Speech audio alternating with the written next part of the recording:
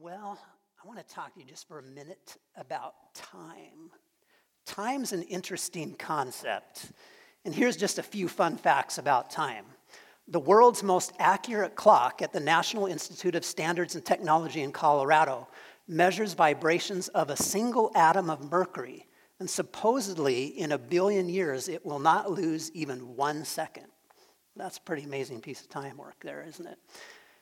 Here's another interesting fact. Until the 1800s, every village lived in its own little time zone. There weren't standard time zones like we have. So every village had its clock synchronized to the local solar noon. So wherever you would go, it would be a different time. That would be pretty crazy, wouldn't it? Lastly, Einstein showed that gravity makes time run more slowly. So airplane passengers flying where Earth's pole is weaker above the Earth actually age a few extra nanoseconds each flight. Not great news if you're a frequent flyer, right? And what's a few nanoseconds? Huh? Well, when we think of how we relate to time, we think in 3 realities. We think of the past, the present, and the future. And each one is interrelated and affects the other. What happened in the past affects our present reality. And what happens in the present will affect our future. We can also look at time from the opposite perspective. When we consider our future, it can affect how we live in the present. And when we experience reality in the present, how we experience that reality often affects how we view the past. What's even more mind-blowing, I should say, is that God seems to exist outside of the confines of time. From what we see in the Bible, it's as if God experiences the past, the present, and the future all at once. It's hard for our minds to even comprehend that, isn't it? Because we exist in this such a linear way. For us, time just keeps going, marching onward, and it's very linear and sequential. But for God, He exists outside of time. He created time and space. So it's as if it's all happening at once to Him.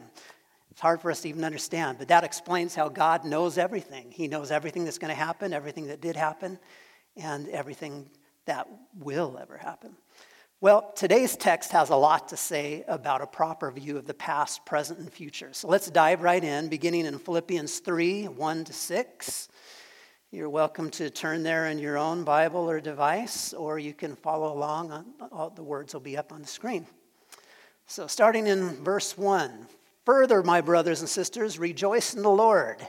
It is no trouble for me to write the same things to you again, and it is a safeguard for you.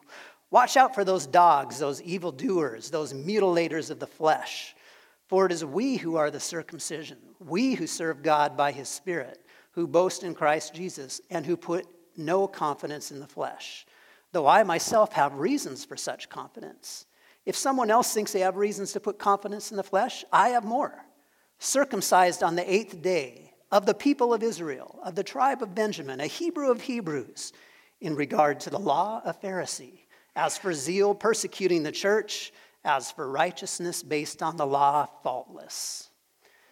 So at the beginning of this passage here, we see that Paul again is going to this joy motif. He says, rejoice in the Lord. And this motif is basically, he wants us to see that as underlying this whole next passage of Scripture that we're looking at, as he also saw it as underlining all the other passages. We talked about how joy is a constant theme in Philippians and that we see that surface over and over again.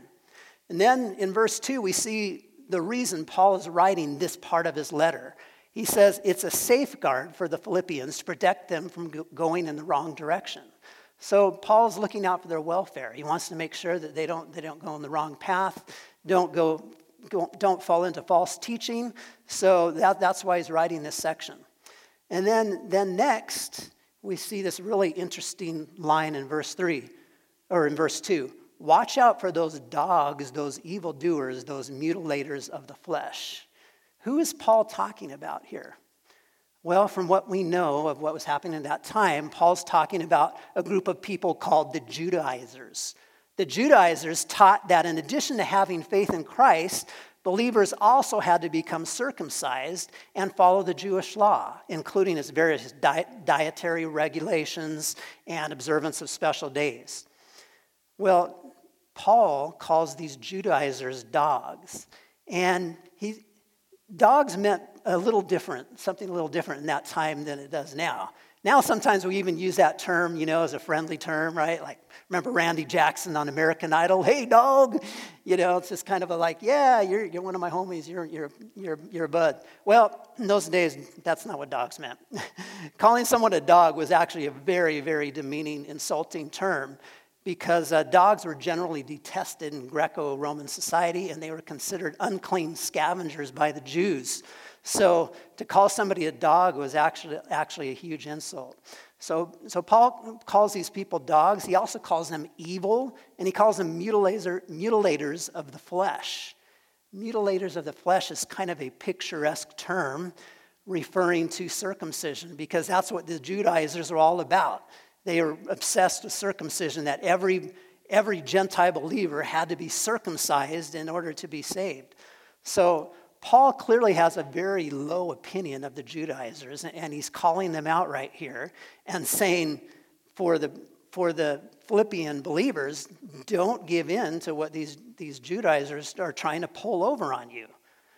Paul also dealt with Judaizers in some of his other letters, in particular in Galatians, and he makes it clear that anytime anybody adds anything to the gospel, that we need to disregard them. We need to consider them as errant teachers, people who are perverting the gospel. So Paul comes out very strongly because he's concerned that these people could lead the Philippian church astray. He wants them to know that it's not by adhering to the law, not by getting circumcised, not by following Jewish regulations that we're saved, that we receive favor with God. It's not about that at all. Paul goes on in verse 3 to call the believers the true circumcision. Now that was significant because circumcision was the special sign that the Israelites were the people of God. So Paul is saying that now the true sign of being a person of God is not an outward act like circumcision. No, it's an inward act of putting your faith and trust in Jesus. And so in essence, Paul was calling the believers in Christ the true Israel. He's saying, no longer are the Jewish people, those who follow circumcision in the law, people who are the people of God because they chose to reject Christ. He says, now the only people that are truly the people of God are those who embrace Christ, who have embraced him as their Lord and Savior. Paul goes on in verse 4 to say he has no confidence in the flesh. He says, in verse 3, let's pick it up there. For it is we who are the circumcision, we who serve God by the Spirit, who boast in Christ Jesus, and who put no confidence in the flesh. And then he goes on to say, though I myself have reasons for such confidence.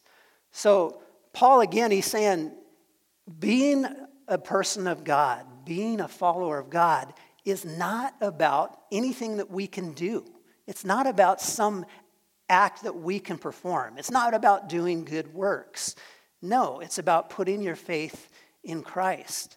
And he goes on to say that if anyone has reason to put confidence in their own works, put confidence in their own credentials, it's him. And he goes on to give 7 really good reasons why he would have reason to do that, if anybody would have reason.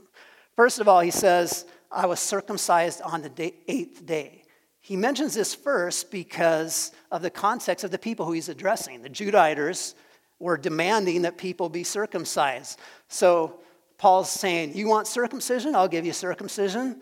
I wasn't circumcised later in life because I became a believer. I was circumcised according to the Jewish law on the 8th day. Jewish proselytes, those who would turn, or I should say Gentile proselytes who became followers of the Jewish religion, they would have to get circumcised when they were saved, when they chose to make that decision. So those people would do it as an adult. I don't even want to think about that and what that pain would be involved there, but I guess they were sincere. So first of all, he deals that. Next credential he gives is he's of the people of Israel. So in other words, he's saying, I'm a natural-born Israelite. Naturally born Israelites were considered much higher on the Jewish social spectrum than proselytes, or those who later chose to follow the Jewish law, people who were Gentiles who did that. So he's saying, no, I'm not a proselyte. I was born as a person of Israel. And then his next credential is, I'm of the tribe of Benjamin. And that's important because it shows that Paul could actually trace his Jewish lineage to the favored tribe of Benjamin. Deuteronomy 33:12 describes Benjamin as the beloved of the Lord, whom the Lord loves and who rests between his shoulders. Benjamin was also the tribe that the first Israelite king came out of, who incidentally his name was Saul, which was Paul's namesake, because we know his name originally was Saul, later turned to Paul. We also know that it was the only tribe that joined Judah when the other 10 tribes broke away and rejected the Davidic covenant. Benjamin stayed true and continued to stay with Judah and continue to follow, the Jewish ways, whereas the 10 tribes became apostate, turned away, and were generally kind of considered outcasts in the end. So Paul's saying, I'm of the tribe of Benjamin. I've got legitimate Hebrew lineage here. And he sums those things up by saying, I'm a Hebrew of Hebrews. That sums up the position Paul enjoyed because of his birth. He was circumcised on the 8th day. He was of the people of Israel. He was born of the tribe of Benjamin. He's a Hebrew of Hebrews. Next, Paul goes to the things that he has done on his own, not that he was born into. He says, I was a Pharisee. And we know from the Bible and from other documents from the day that the Pharisees were the strictest observers of the Jewish law. And they were the most highly esteemed people in Jewish culture. And Paul also was a pupil, he doesn't mention this here, but he was a pupil of Gamaliel, who was one of the most respected Pharisees. So Paul's saying, hey, I wasn't just a Jew, I was hardcore, okay? I was a Pharisee. And then he goes on even further. He says, as for zeal, persecuting the church. Paul had not just been an everyday run-of-the-mill Pharisee. He'd made it his personal mission to stamp out the early Christian movement, which the Jewish leaders saw as enemies of the Jewish faith. And Paul actually felt like he was doing a service to God by doing that. He felt like the Christians were people who were departing from the Jewish law. They were following their own ways. They were following this Jesus person, and this was not what the Jewish religion was all about. So he started persecuting them, putting them in prison, having them killed. So he's saying, as far as Jews go, man, I was the ultimate. And then lastly, he says, as for legalistic righteousness, faultless. Paul had strictly observed all the Jewish dietary laws, the ceremonial cleansing laws, the Sabbath laws, the observance of special days. Saul was a hardcore Jew, okay? So he's saying, if anybody had reason to put their confidence in their credentials, in the things that they had done, what he calls the works of the flesh, it was me.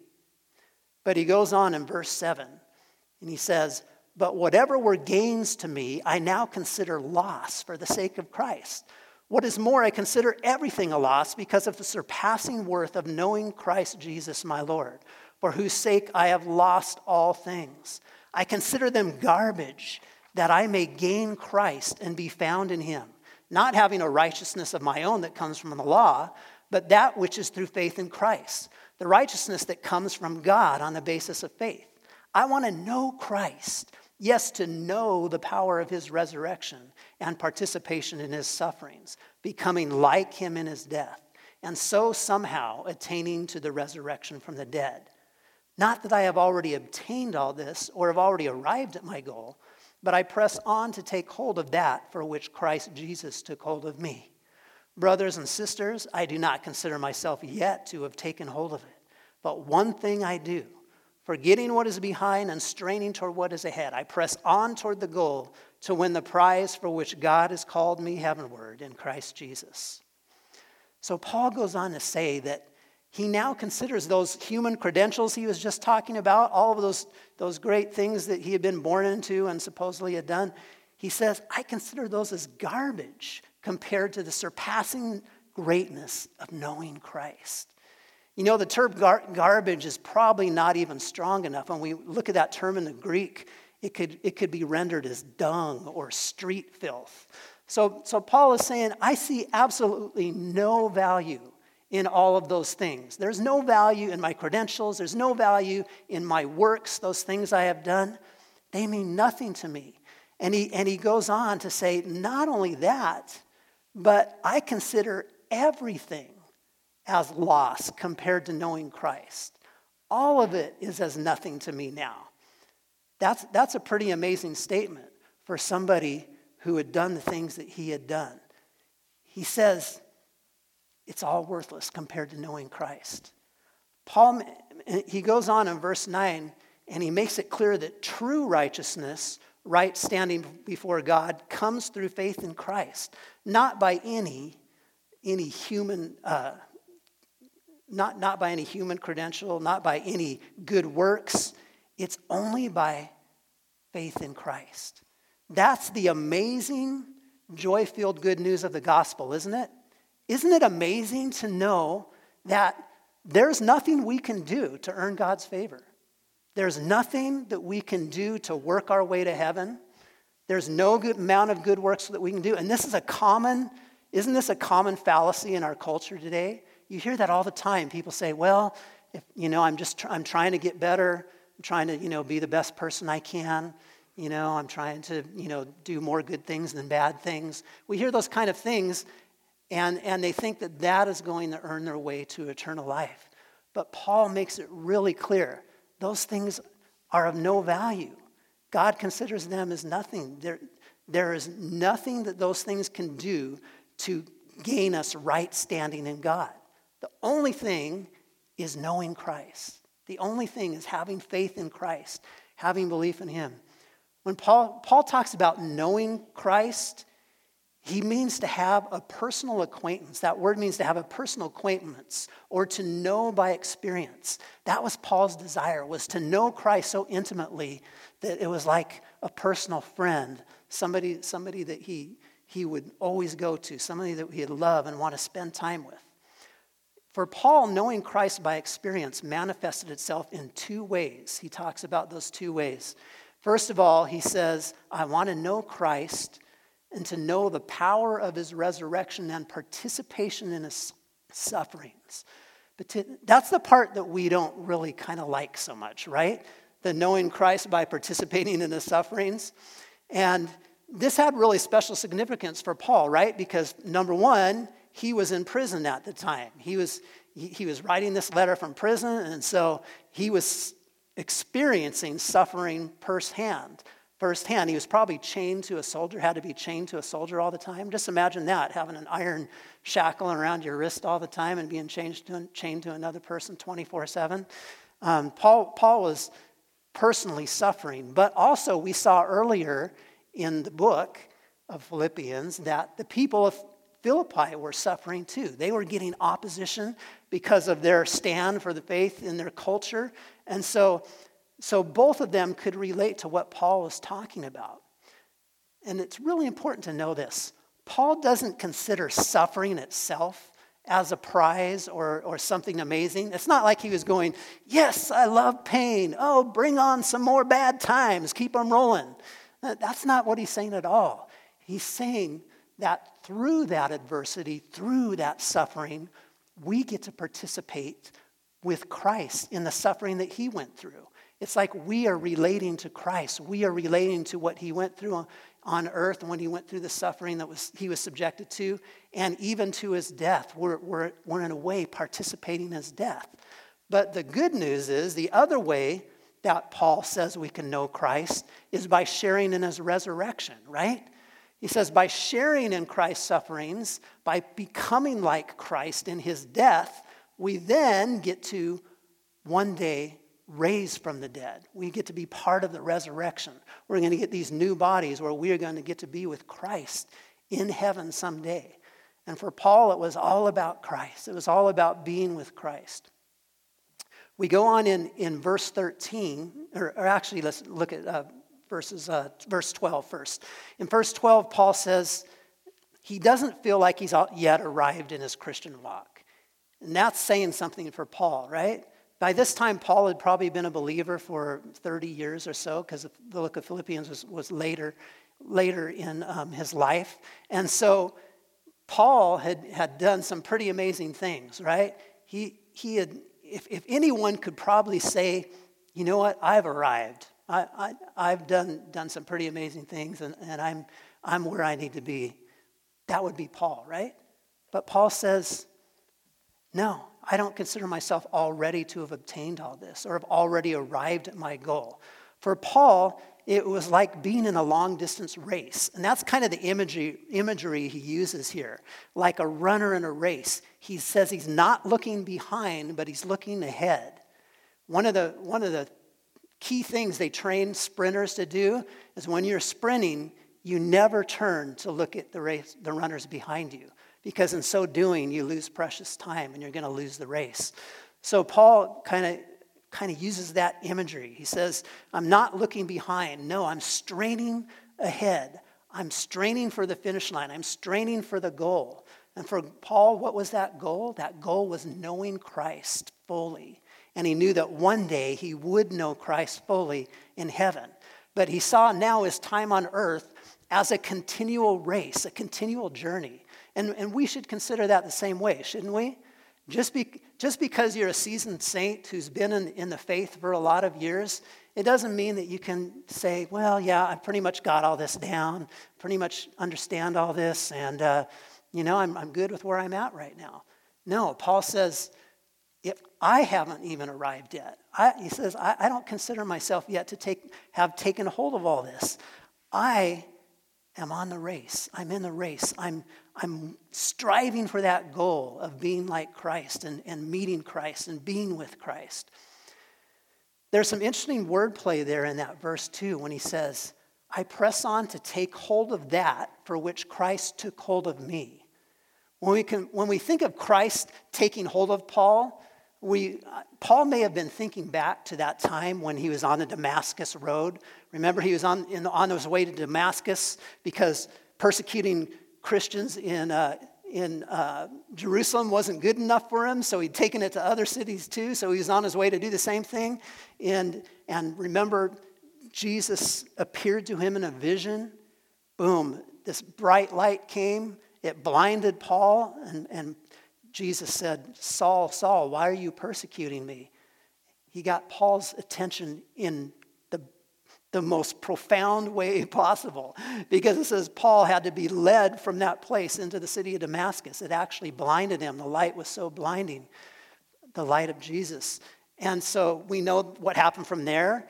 He went on and he started praying and fasting in Damascus. Paul sent a believer named Ananias who came to him, prayed for him, and the Bible says something like scales fell from his eyes, and all of a sudden he could see. And Paul gave his life to the Lord, boom, on the spot there. He became a follower of Christ. And so you can definitely see what he's talking about, that God had taken hold of him. He had taken hold of Paul and said, boom, I'm going to put you in a position where you're either going to follow me or your life is going to basically be over for everything as far as you know it, right? But Paul says, just like Christ has taken hold of me, I want to take hold of Christ. I want to pursue him and take hold of him and be like him and be with him. So that's some interesting wordplay there in that verse. But another important concept is in verse 13. In fact, this is going to be our big idea for the day from this verse. Paul says, brothers and sisters, I do not consider myself yet to have taken hold of it. But one thing I do, forgetting what is behind and straining toward what is ahead, I press on toward the goal to win the prize for which God has called me heavenward in Christ Jesus.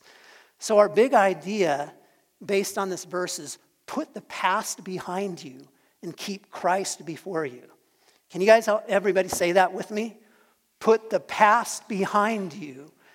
Keep Christ before you. One more time. Put the past behind you. Keep Christ before you. That is like the key passage, the big idea of this passage. The idea is that, number one, we need to put the past behind us. Paul says forgetting the past.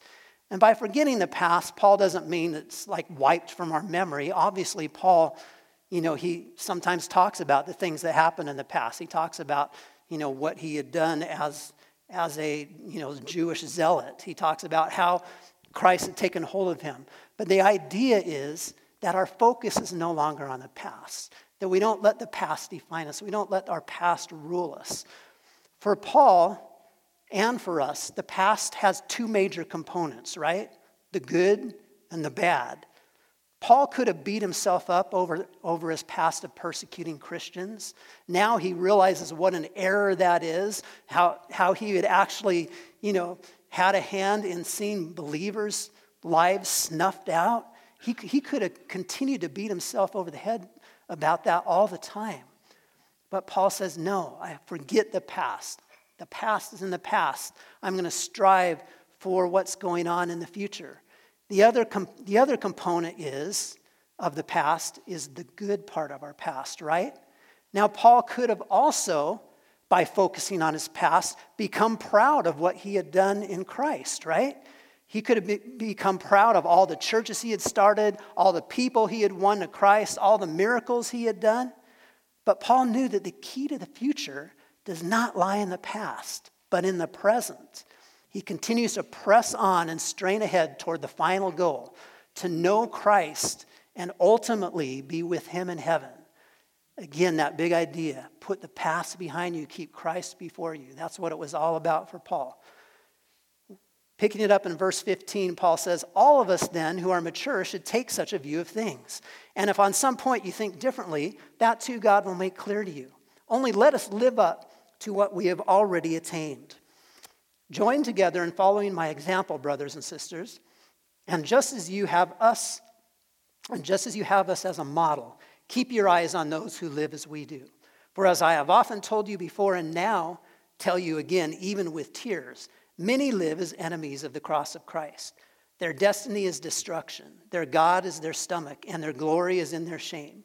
Their mind is set on earthly things, but our citizenship is in heaven. And we eagerly await a Savior from there, the Lord Jesus Christ, who by the power that enables him to bring everything under his control will transform our lowly bodies so that they will be like his glorious body. In verse 15, Paul challenges the Philippians to follow his mindset that he had laid out in those previous verses, and saying, only let us live up to what we have already attained. Paul's probably calling them to live their life in keeping with how they had already begun to follow Christ. Because we know that they were believers, they were following Christ, they were trying to do what was right. But it appears that now, in the face of this opposition they were facing, in the face of this persecution, and some internal dissension that was going on in the church there, some of the Philippians had lost their focus. They lost their focus on Christ as the crucified and risen Lord. So Paul is challenging them back to that. He's challenging them to have this mindset of keeping Christ before you. Then Paul contrasts those who are following Christ in his ways with those who are doing the opposite.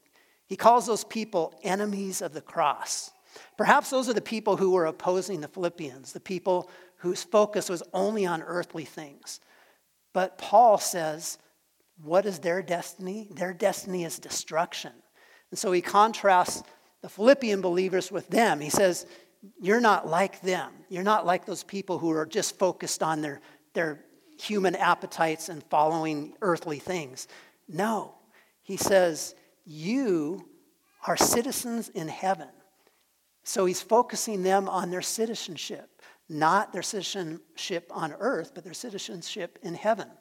Now, this would have been very relatable to the Philippian church, because remember we talked about Philippi was a Roman colony. So in a sense, the people of Philippi were members, or they were participants of the community of Philippi, but they were Roman citizens. They were citizens of Rome. So Paul is using that analogy to say, just like that, you are heavenly citizens. Our citizenship isn't here on earth. This is not what our ultimate reality is. Our ultimate reality is in heaven with Christ.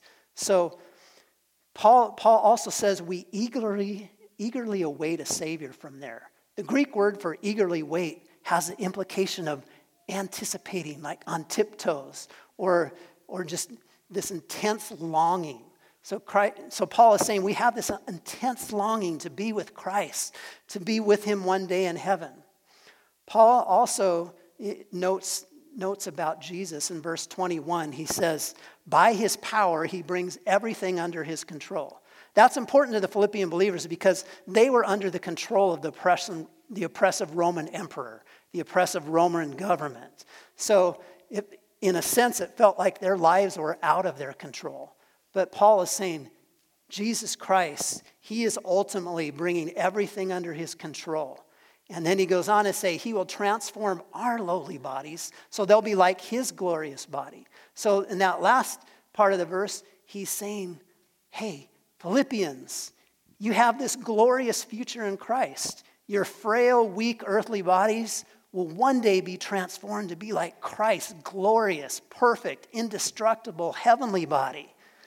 That's the perfect culmination of our big idea, isn't it? To put the past behind you, but to keep Christ before you. And the ultimate thing in Christ is that one day we're going to be with him in heaven with these new bodies that don't feel pain, that don't feel suffering.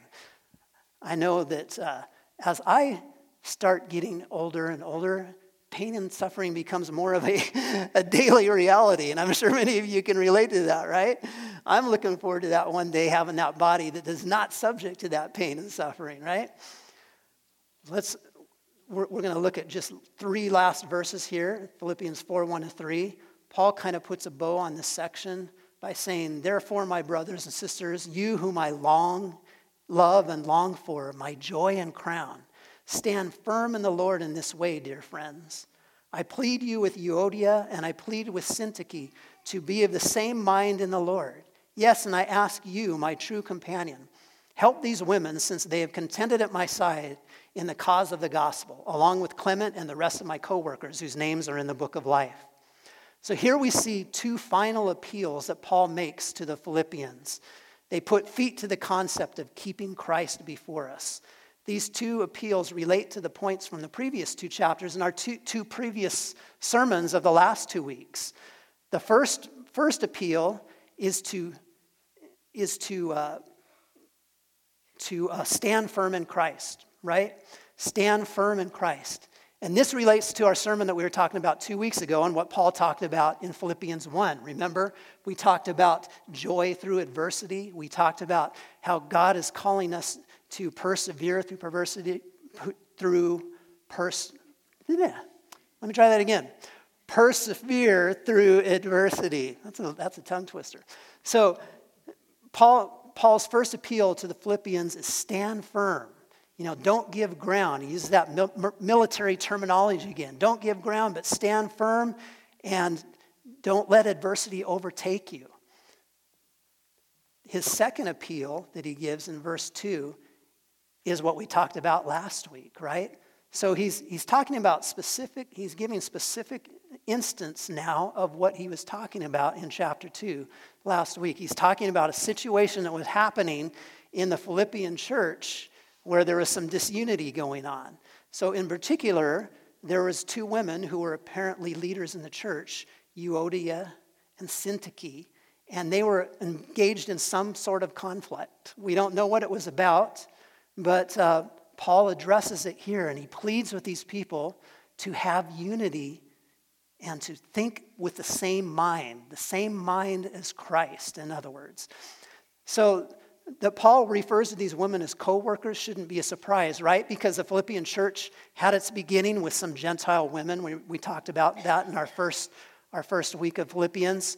And those women who were referred to as God-fearing women had met by the river on the Jewish Sabbath for prayer. And remember, that's where Paul found them, and he told them the way of following Christ, and many of them became believers in Christ.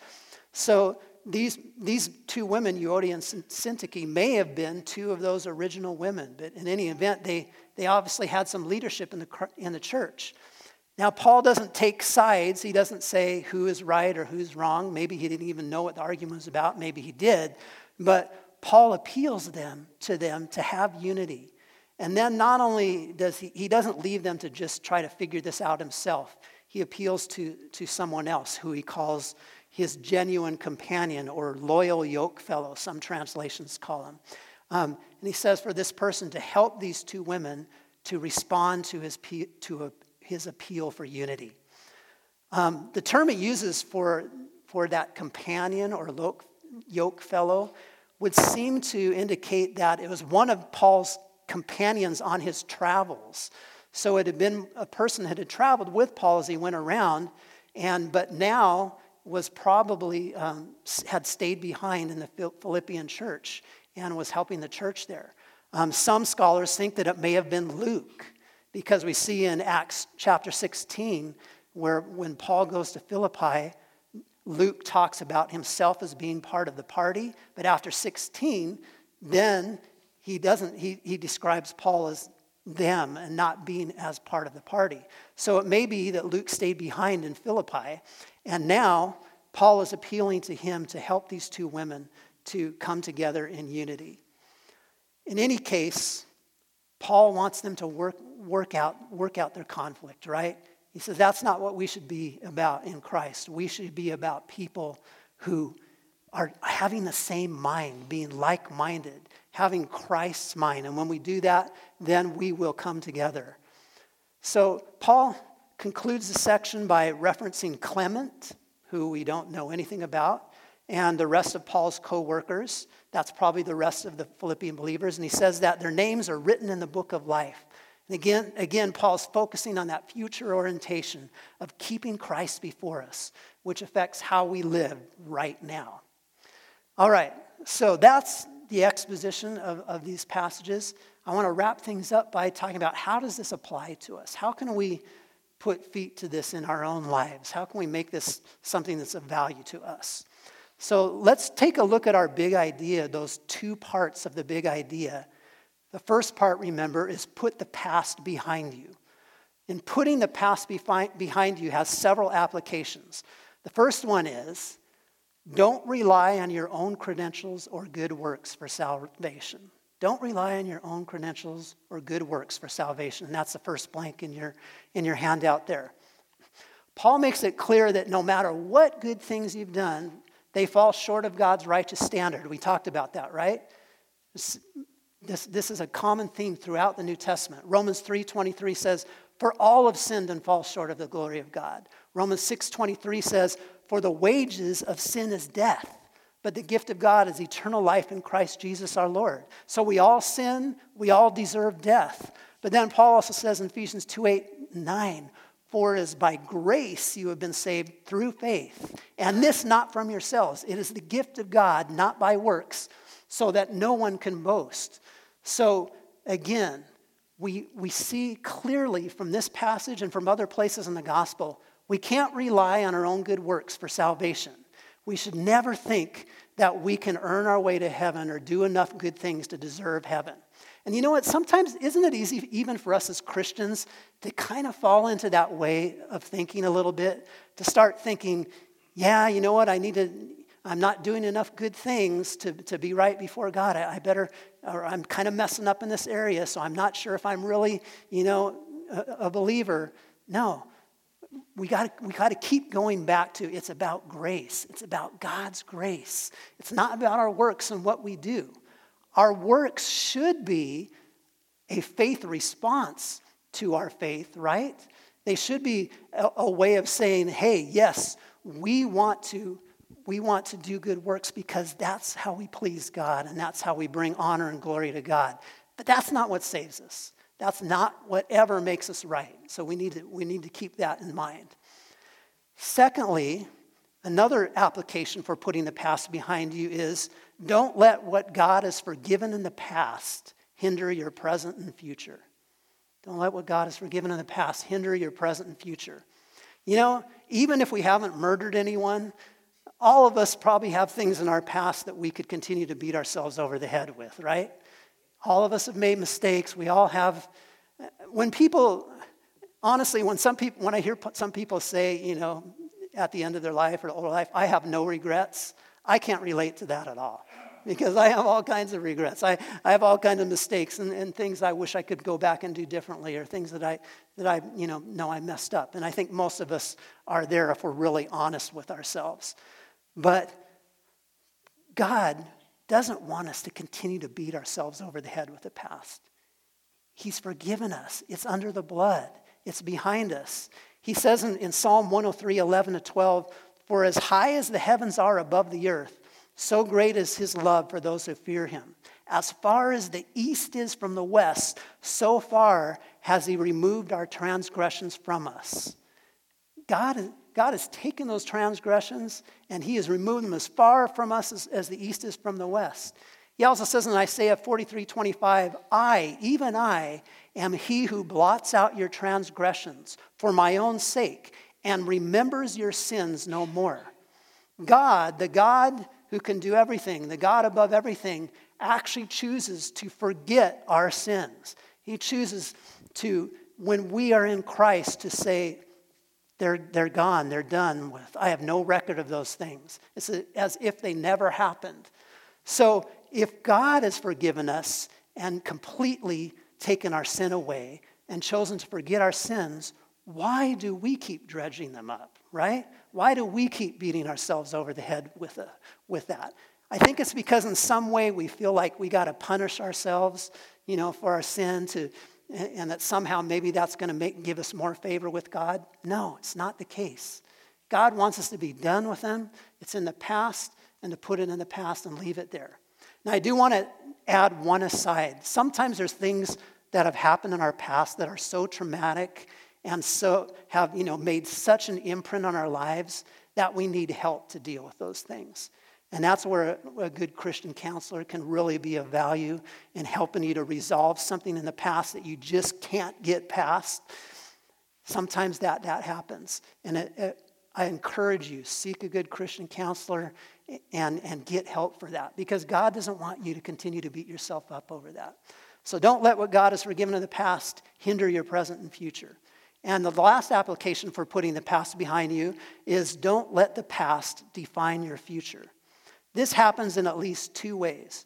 The first is defining yourself by past failures. There's a story of a man who in the span of 4 years, who lost his job, ran for the state legislature and was defeated, failed in business, had his sweetheart die, and had a nervous breakdown. He later ran for and was elected to the state legislature. However, in subsequent years, he was defeated in running for the state speaker, and he was also defeated as a nomination for Congress. Later, he was elected to Congress, but then lost that renomination. He went on to experience failure after failure as he was rejected for land officer, defeated for the U.S. Senate, defeated for the nomination for vice president, and again defeated for U.S. Senate. But then, in 1860, he was elected as President of the United States, and Abraham Lincoln went on to become, in the opinion of many, the greatest president our country has ever had. Abraham Lincoln was a man of faith, and he refused to let himself be defined by his past failures. In the same way, we can't let ourselves be defined by our past failures, can we? We need to make sure that that's not the definition of who we are now. There's a way that we can be defined by our past. In fact, there's a couple ways. One is to be defined by our failure, but the other way is being defined by our past successes. When we define ourselves by our past successes, we tend to become reliant on what worked in the past, right? The problem is our world's changing so fast that what worked in the past is often not what works now, and even less what is going to work in the future. Sometimes relying on past successes results in a longing for the good old days, and we become resistant to change, using words like, "We've never done it that way before." Paul makes it clear that past successes are not how we should define ourselves. Paul was not resting on his laurels, right? First of all, he wasn't resting on his credentials of, being a Hebrew of Hebrews. And then he wasn't resting even on his credentials of being, a man of faith, who started churches, led people to Christ. He says, I haven't gained it yet. I'm still pressing forward. I'm still pressing ahead for what's in front of me. So we need to make sure that we are not relying on our past failures to define us. We're not living in that, and we're not relying on our past successes to define us. We can't rest on our credentials or what we've done in the past. Don't let the past define your future. The second part of our big idea is keep Christ before you. And there's two applications I want to talk about with that. First, make Christ the daily focus of your life. Make Christ the daily focus of your life. You know, personally, I'm challenged by how consuming knowing Christ was for Paul. He says, I consider everything a loss because of the surpassing worth of knowing Christ Jesus my Lord, for whose sake I have lost all things. For Paul, nothing else mattered compared to Christ. It was this, everything else was secondary. Everything else was of secondary importance. I'm challenged by that, to have that same passion for Christ that Paul had, to have that passion to know him and want to have him as the main focus of my life. I think that the way that we can get to that place, or at least be on a journey to doing that, is by our daily practices, right? If we want Christ to be the focus of our life, it needs to affect our daily habits, our daily practices. So we do things by having reading, Bible reading plans. That's a way that we can continue our daily focus on Christ. We have daily prayer times. We thank God throughout the day, and we look for where he is working in our daily lives. So our daily habits should reflect that focus on Christ. Make Christ the daily focus of your life. And then the second application, our last one, is let your relationship with Christ inform everything you do. Let your relationship with Christ inform everything you do. When we keep Christ before us, as our big idea says, this should inform everything in our lives, right? Our relationships with Christ should affect how we spend our free time, how we spend our money, how we view the world. It should affect our marriage. It should affect how we parent, how we grandparent, how we interact with people at work, and how we react with people at church. We must submit every part of our life to Christ and seek him for how to live out our life in a way that will bring him glory and honor. So we need to let our relationship with Christ inform everything we do. That, for Paul, is what knowing Christ was all about. Knowing Christ wasn't just a relationship. It was something that transformed every part of his life. And it should be the same for us. Our big idea, putting the past behind you, keep Christ before you. On the screen right now are just a few practical action steps regarding how we could possibly make some of these things happen. I encourage you right now, to put, as we said, put feet to what we're talking about, to put it into practice like it says in James, not to just be a hearer of the word, but be a doer of the word. So I encourage you to take that action card out right now and just write down one or two of these things on that card that you want to focus on this week. So there's some suggestions for you. Maybe post a promise of God's forgiveness where you'll see it. So write down one of those verses and put it on your mirror so you're going to see it every day this week just to remind you, yes, I'm forgiven. Or write down ways of past failure can be building blocks for future success. Failure is not the end, right? Failure is something to build on. It's something to grow from, to learn from. So if we can take that adversity and use it to help us in the future. Start a new Bible reading plan.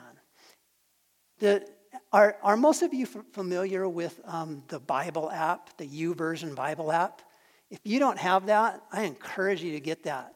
It has almost every translation of the Bible possible in it. And the really cool thing is it has dozens and dozens of reading plans, everything from 7-day reading plans to year-long read through the Bible plans. So it's a great way. We always have our phone with us. It's a great way to just, plug into the Word on our phone through the Bible app and make that a daily habit by engaging in a Bible plan. Another way might be to write down a way that your relationship with Christ will inform one of those things. In other words, say, this week I'm going to let let my relationship with Christ inform my finances. I'm going to take a look at my financial situation and how I can honor God with my giving. Or maybe in my marriage, I'm going to let it inform my marriage. I'm going to ask, I'm going to focus on how Christ can transform something in my marriage. What can I do this week as just a first step to make that happen?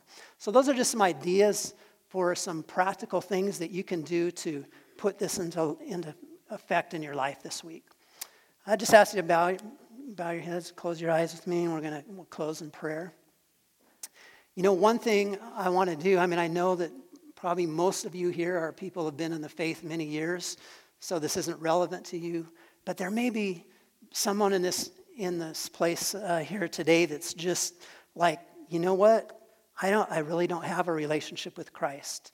And right now I'm seeing that, the importance of that. I'm seeing that having a relationship with Christ, will not only give me eternal life, but it's going to help me and impact my life right now.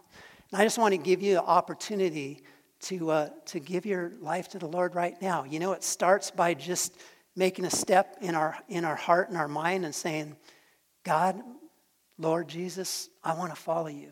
I want you to be in my life. I want you to be the Lord of my life. I want you to forgive me of my past, forgive me of those sins. I want to put all that behind me, and I want to follow you. If that's you right now, and you're just saying, yeah, I want to make that step today, I just ask you, just look up at me right now so that I can pray with you.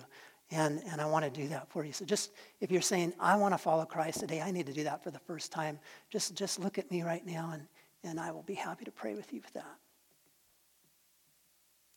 Okay. Awesome. Lord God, I just thank you so much for everybody who's in this place right now, Lord. And I thank you for those who are saying right now, God, I want a relationship with you. I want you in my life. I need you to inform everything that I do.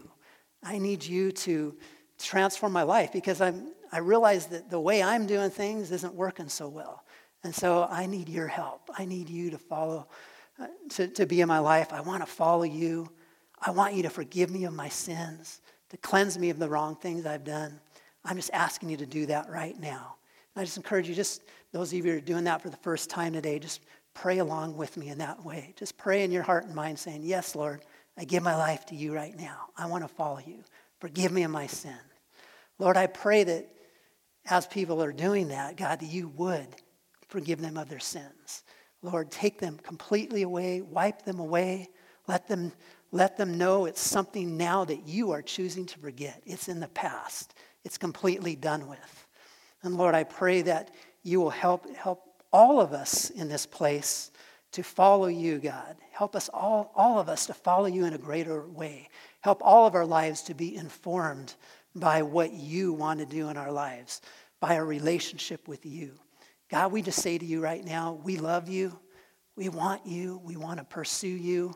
We want more of you in our lives, and we ask you to accomplish that. In your name we pray. Amen. Amen. Well, it's been fantastic being with you again. I appreciate all of you, and I encourage you to go out this week and consider how you can know Christ better and put him into practice in your life. Putting the past behind us and keeping Christ before us. Be blessed.